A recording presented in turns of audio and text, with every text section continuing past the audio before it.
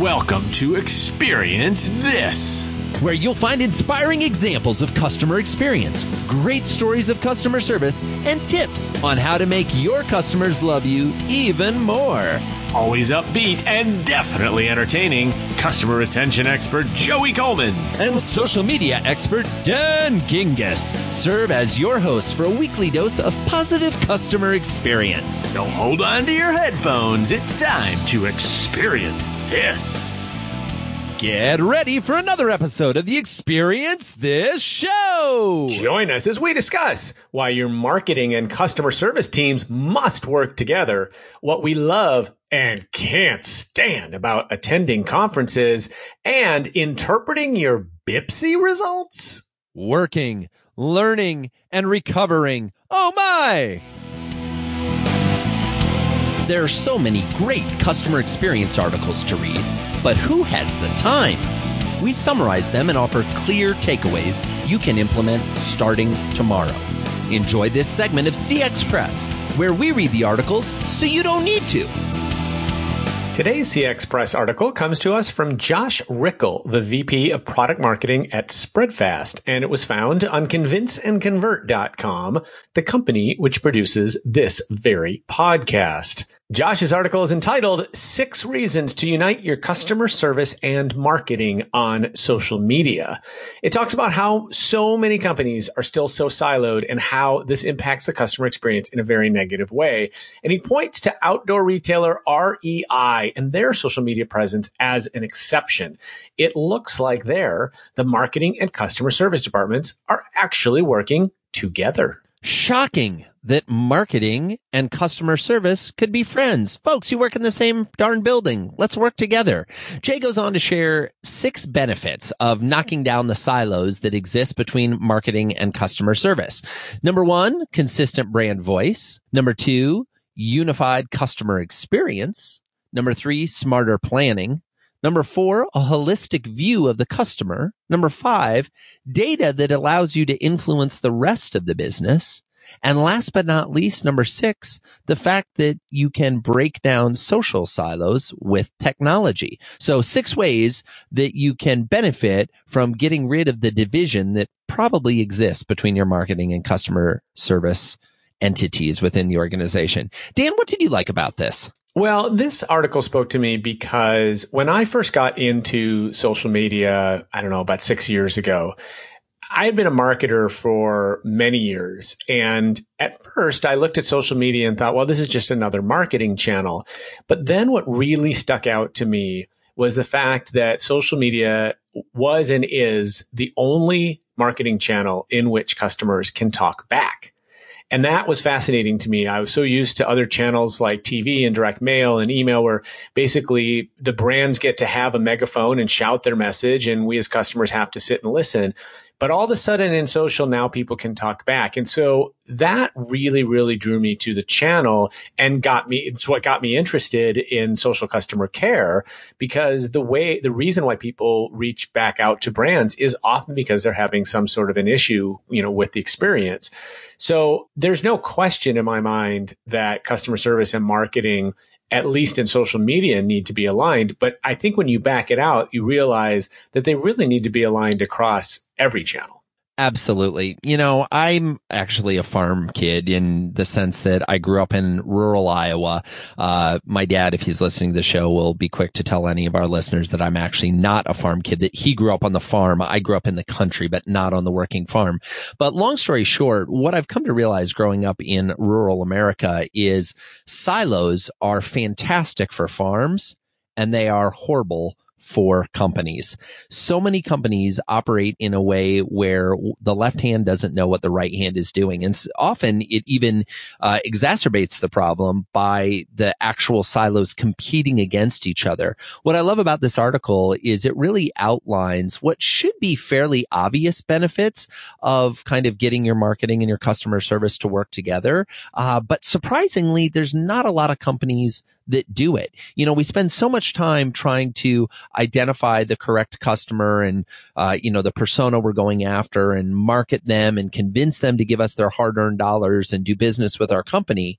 But then once they become a customer, it's like marketing kind of stops paying attention to them and customer service takes over. But customer service doesn't know about any of the conversations that happened on the marketing side. And it seems like a very disjointed interaction. It's why I love the kind of more holistic view of the customer that breaking down these silos will give you, because if you understand what the customer is acting like more on the marketing side, and you kind of have a view of who your audience is over there, and you share that with the folks on the customer experience side, it works really well. Because what we need to remember, I think all of us in every business, customers don't care which department you're in. They could care less about the internal silos within your organization.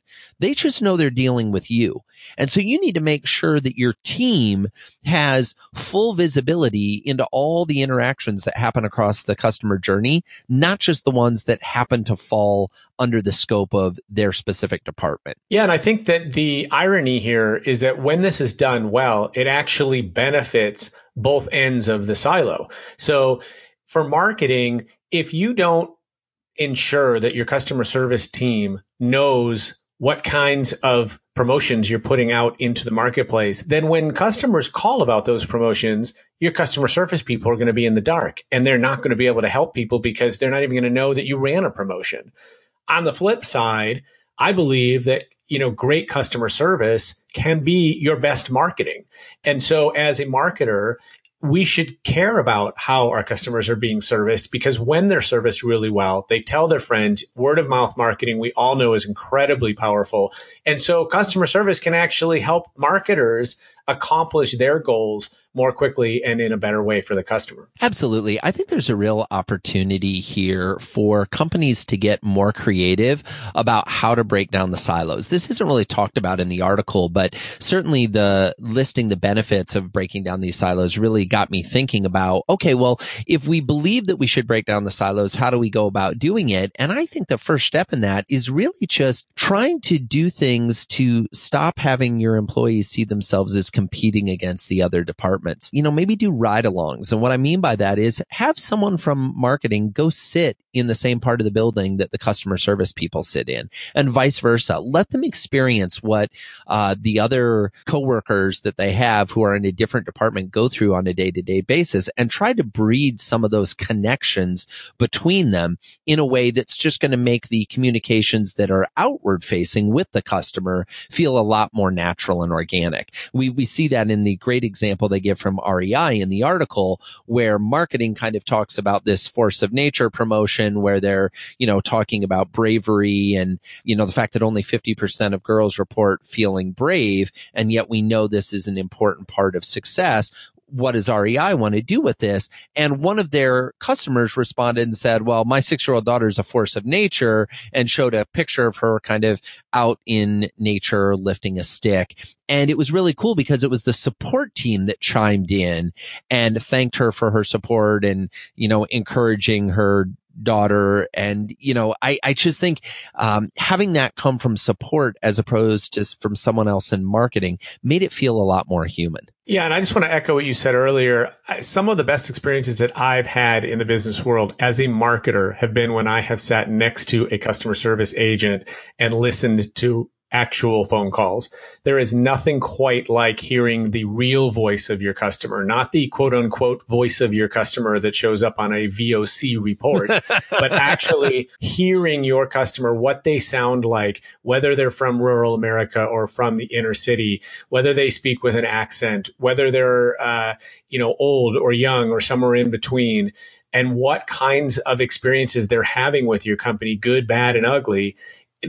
I learn so much every time that I do that. And so I do think that it is incredibly important that you have that sort of an overlap. And likewise, the customer service people in every company I've been in are so thankful when the marketers come and talk to them about campaigns before they launch. And they often have great ideas for how to improve those campaigns because they know and can predict how customers are going to respond to them because they talk to them every day. So true. Folks, keep the silos on the farm, not in your organization. Dan, what are our big takeaways from this article, would you say? All right. Well, the first one, of course, is that customer support teams and marketing teams must be on the same page. This is no longer an option.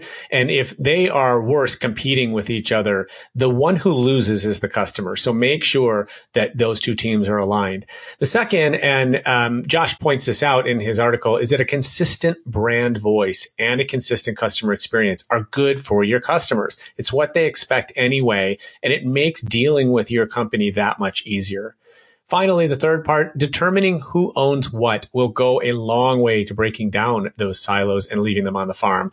But also, it helps to ensure that everyone's working on the right things because everyone knows their own job responsibility and knows what it is that they need to do to best impact the customer experience. As always, we will have a link to the article if you'd like to read the whole thing on our podcast site, which is www.experiencethisshow.com. Sometimes the customer experience is amazing. And sometimes we just want to cry. Get ready for the roller coaster ride in this edition of I Love It! I Can't Stand It. All right, Joey, you know that I love this segment. See what I did there? I do. That was nice. I never know how you're going to set this one up, but cheesy as can be. I think I'm affecting you over time. I think I'm slowly rubbing off on you. That's good. Yep. Well, Love It, Can't Stand It is one of my favorite segments of our program, especially since this time, again, we will be hearing from some of our listeners on the very same topic, which I'm very excited about. Today's topic is attending conferences. Now, Joey, you and I have attended many, probably hundreds of conferences in our day, spoken at a bunch as well. Billions of conferences attended. It's billions and billions of conferences served. Yeah, so this is definitely something we know something about, but also the folks that we got to speak with about this were at conferences. So we caught them in the act, and I think you'll enjoy hearing from other people as well. So, Joey, would you like to get started? We'll start with 3 things that we each love about attending conferences. Absolutely. As you mentioned, Dan, we get to attend a lot of conferences. And one of the things I always try to do is not only speak at a lot of conferences, but actually be in the audience as an attendee. And one of the things I absolutely love is when the conference planners or organizers have figured out how to honor the different personas in the audience. What I mean by that is there's some morning people, there's some evening people. There's some people that like a strict, rigid structure. There's some people that like a flexible structure in terms of the schedule. And I think the best conferences out there honor all those different personas. Yeah, if you're going to start in the morning, that's fine, starting early, but make sure there are events that run late into the night as well for the people that want to be more night owl and skip the morning sessions. You know, I say that the experience at a conference starts with the MC, and a great and engaging MC is absolutely critical. I've been to a couple conferences this year where I knew 30 seconds into the conference that this was going to be a very long and dull conference. It's just like any other experience. You know the old line from Jerry Maguire, "You had me at hello." This is what an MC is there for. It is to get the crowd excited and interested. I am not lying to you, Joey. I attended a social media conference back in May, and this woman got up on stage. She's the MC, and the very first words out of her mouth were something like this: "Hello, everyone, and welcome to the so-and-so social media conference. We are very happy that you are all here." And I'm like, you have to be kidding me. Like, I got to listen to this lady for 2 days? Like, this is awful. And it just totally takes the wind out of everybody's sails, especially at the very beginning when they're really excited to be there. Yeah, I think if I may briefly riff on that, I think the main problem that a lot of organizations face is there's a belief that the senior executive or the person who's in charge needs to be the MC. No. MC is a skill set. It is a trainable skill set. It is something that you work at and you practice. There are professional MCs. If you're going to spend the money on bringing in speakers, spend the money to bring in a professional MC as well. You won't be disappointed. It completely changes the experience. Speaking of speakers, I love engaging speakers that teach me something new. When you spend as much time at conferences as you and I do, you hear the same messages again and again. And if you're, and you hear the same case studies, we operate in customer experience, and there's probably going to be mention of Zappos, and there's probably going to be mention of Amazon.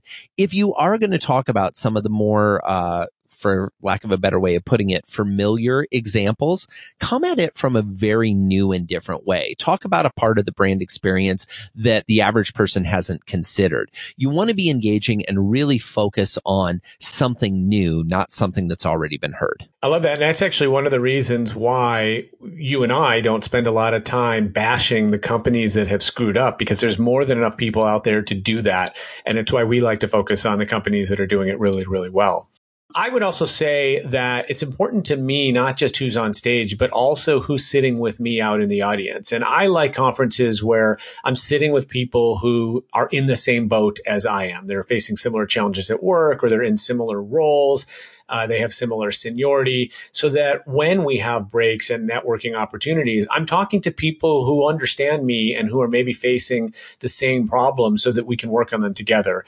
And that, to me, is sometimes can be one of the best parts of attending a conference. Love it. If you believe that the only learning you're going to have at a conference is from the people on stage, you haven't been paying attention. I totally agree. There's so much we can learn from our fellow attendees.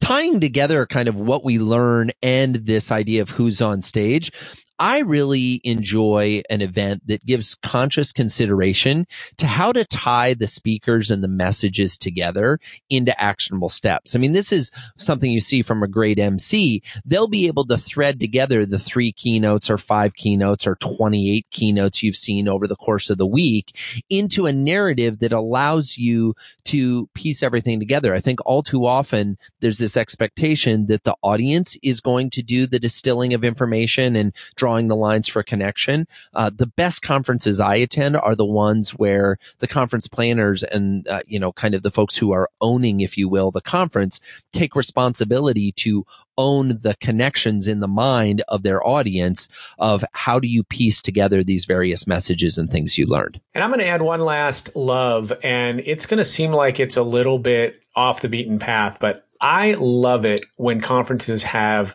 great food, great beverages, and plenty of snacks. And I think that conference planners often forget about the fact that the customer experience, just like in any other industry, includes every single interaction that you have with the conference. And the breaks are really important because they're an opportunity to network, they're an opportunity to recharge. And nothing worse than, being told, hey, we have a half an hour break, and walking out and seeing that they've got pitchers of water and that's about all out there.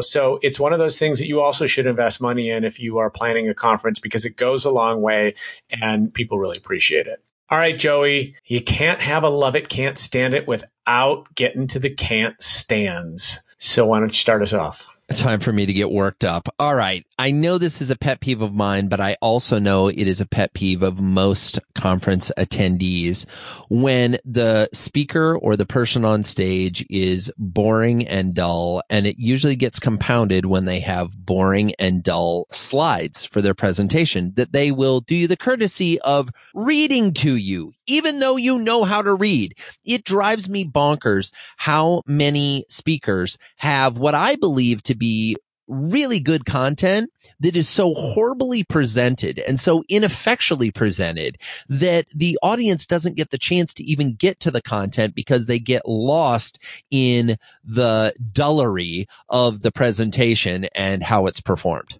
Totally. I mean, if you have a slide that's got more than about 8 words on it, it's too many words. I'll say 6. 6 words, people. 6 words. If you need more than 6 words, create more slides, because you won't click through 10 slides to get a full paragraph without realizing you're being a fool and you should do it differently. Totally agree. And as a guy who probably needs to be wearing his glasses more often, but usually doesn't, if I'm sitting far back, I can't even see what you've written anyway. Okay.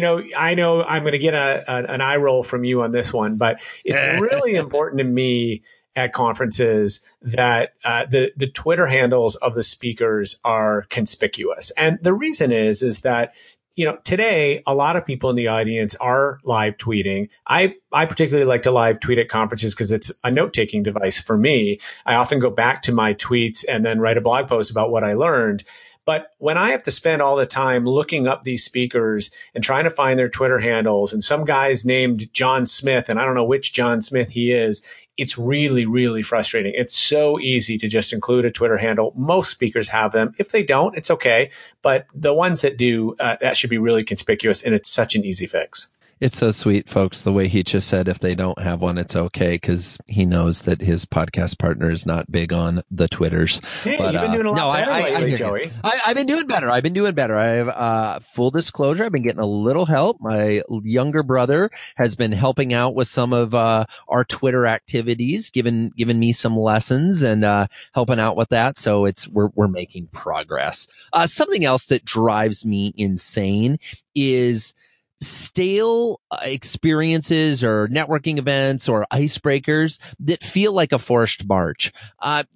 Folks, the expectation for experience is only increasing.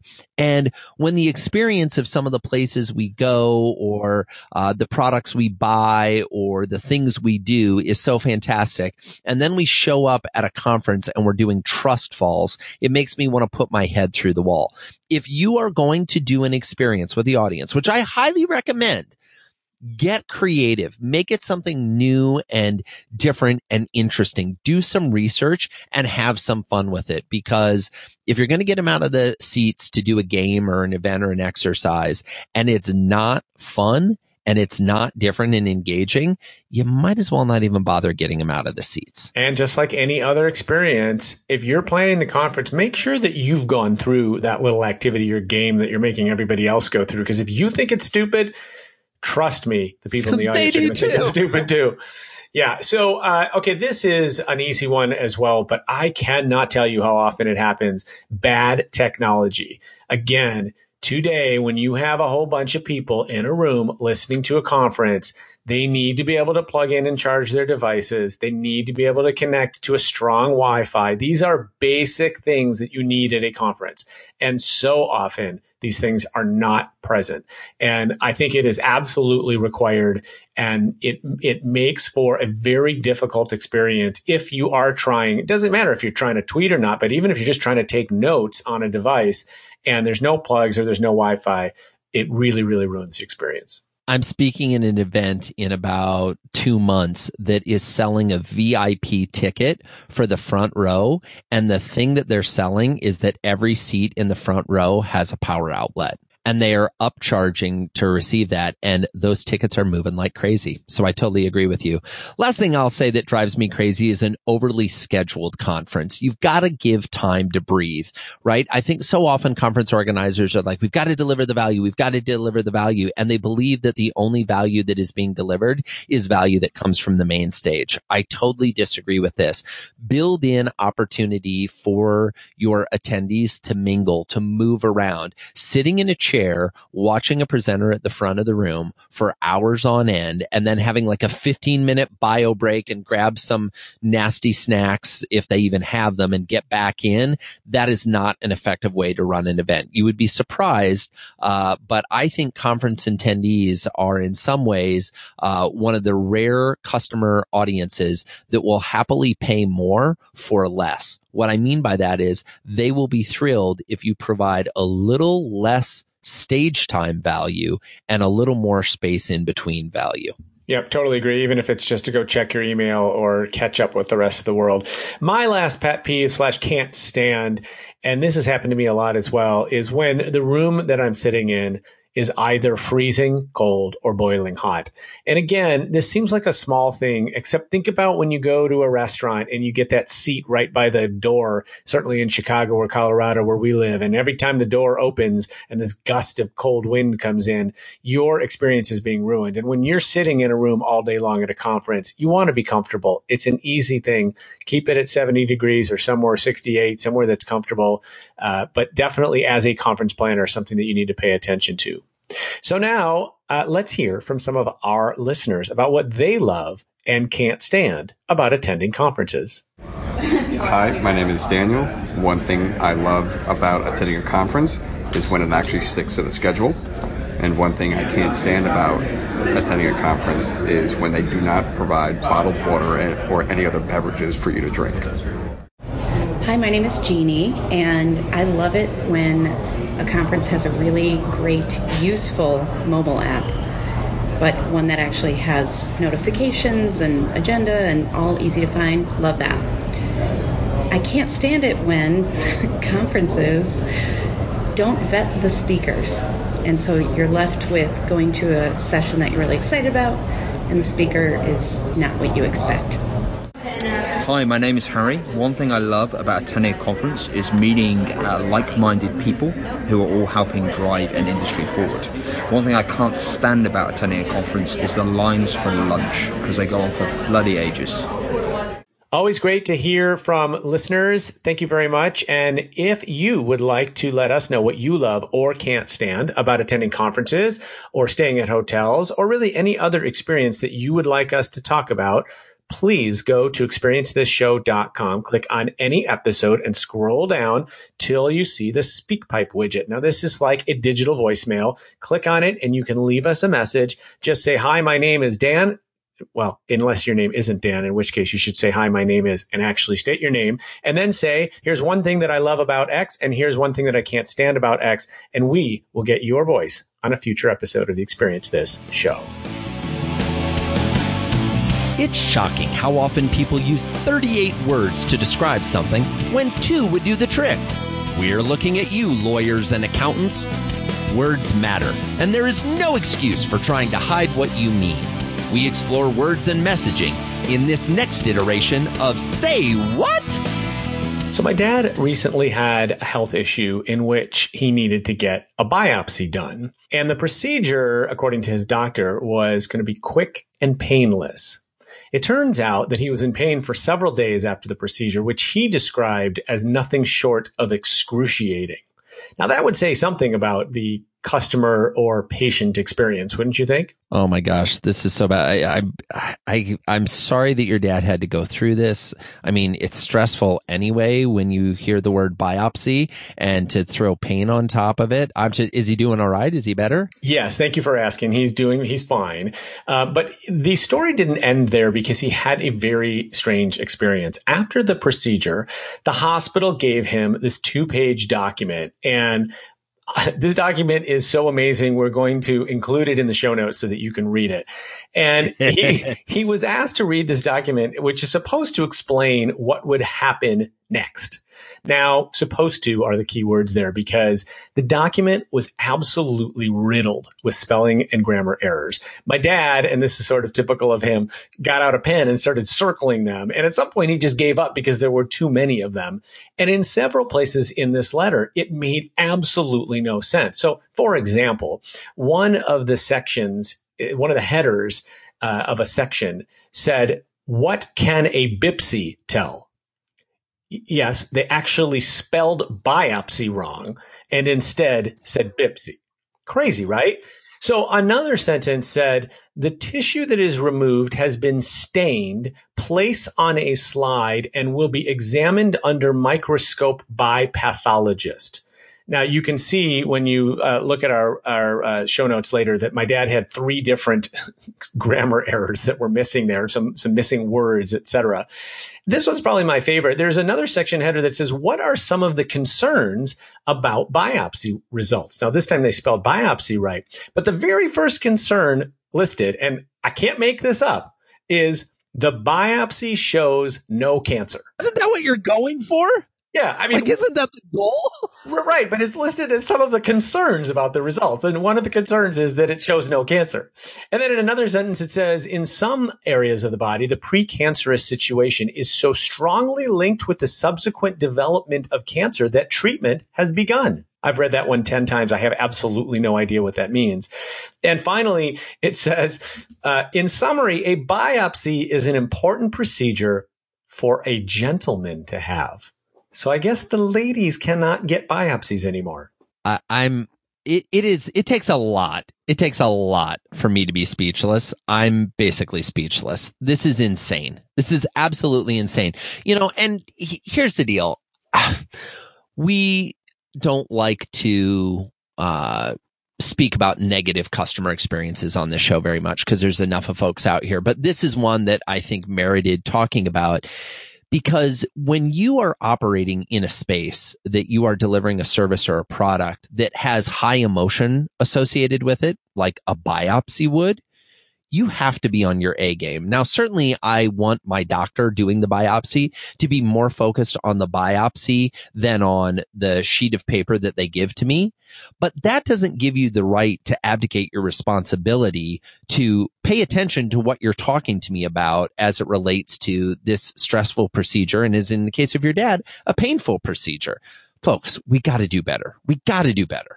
Well, and what's interesting is my dad shared his, marked up copy of the letter with the doctor, and the doctor didn't seem to care. It just, the response he got was basically like that's someone else's job. And as we talk about all the time on this show, that's never a good answer in any business. And frankly, I think what you said is right, is that it is the doctor's responsibility to make sure that the patient has the right follow-up materials and that they actually make some sense.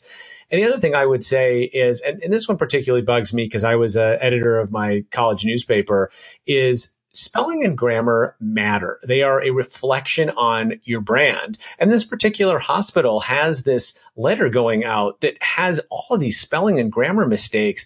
And it does make you wonder, I'm much more concerned that my doctor actually knows medicine than how to spell. But it does make you wonder where else they may fall down. And it just is a poor reflection. Absolutely. If you don't know how to spell biopsy, you don't get to do my biopsy. I like this is kind of a basic rule. All right. So to me, I think there's some key takeaways here. Number one, make sure that someone actually proofreads the materials that are sent to your customers or patients. Spelling and grammar matters, as Dan says. I mean, the acorn has landed very close to the tree, Dan next to his father, in terms of their appreciation of spelling and grammar. But this is basic stuff, folks. It's important. Make sure you're proofreading. Number two, check your inventory of documents and make sure they're updated from time to time so that they reflect the current environment.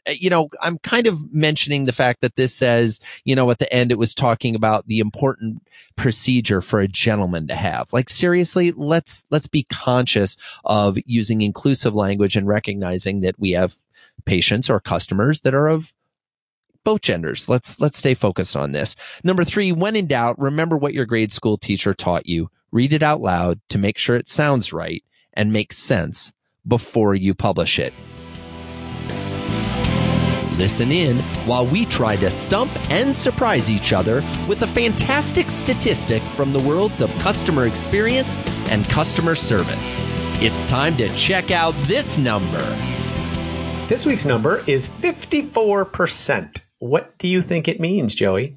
Oh, all right, buddy. I know this one. 54% is the percentage of Republicans who No. We said no politics on this show, buddy. I'm sorry. All right.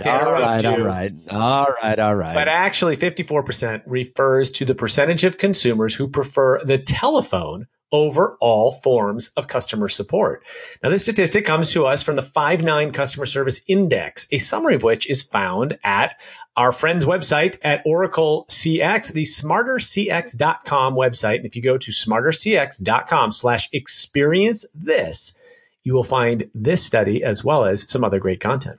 I feel like I was one of the respondents to this. I fall into the 54%. I would rather have a telephone conversation with a brand I'm doing business with than any other form of communication. I'm sorry, I'm old school. I like the ability to hear what they're actually saying. I like the ability to explain myself. It feels more natural. It feels more personal. It feels more connected. I get that there's some people that want to do it by chat or email. There are a lot of folks that want to do it by phone. So in this rush to create great customer experiences in the digital world and online, don't forget about the 54% of us, Democrats and Republicans alike, who like to be on the phone. I know this is going to come as a huge shock to you and our listeners, but I am part of the other 46%. So, shocking. For more great customer experience content, please visit smartercx.com/experience this. And we really appreciate you using the Experience This landing page. So our incredible sponsors at Oracle CX. Thanks, Oracle. Woo! Thanks, Oracle. Know that you are checking it out. And what you will find there is a brand new website for professionals who are building the next generation of customer experience. They've got news, analysis, tools that will empower you to create remarkable experiences of your own. So check it out today at smartercx.com/experience this. Wow! Thanks for joining us for another episode of Experience This. We know there are tons of podcasts to listen to, magazines and books to read, reality TV to watch. We don't take for granted that you've decided to spend some quality time listening to the two of us. We hope you enjoyed our discussions, and if you do, we'd love to hear about it. Come on over to experiencethisshow.com and let us know what segments you enjoyed, what new segments you'd like to hear. This show is all about experience, and we want you to be part of the Experience This show. Thanks again for your time, and we'll see you next week for more Experience This.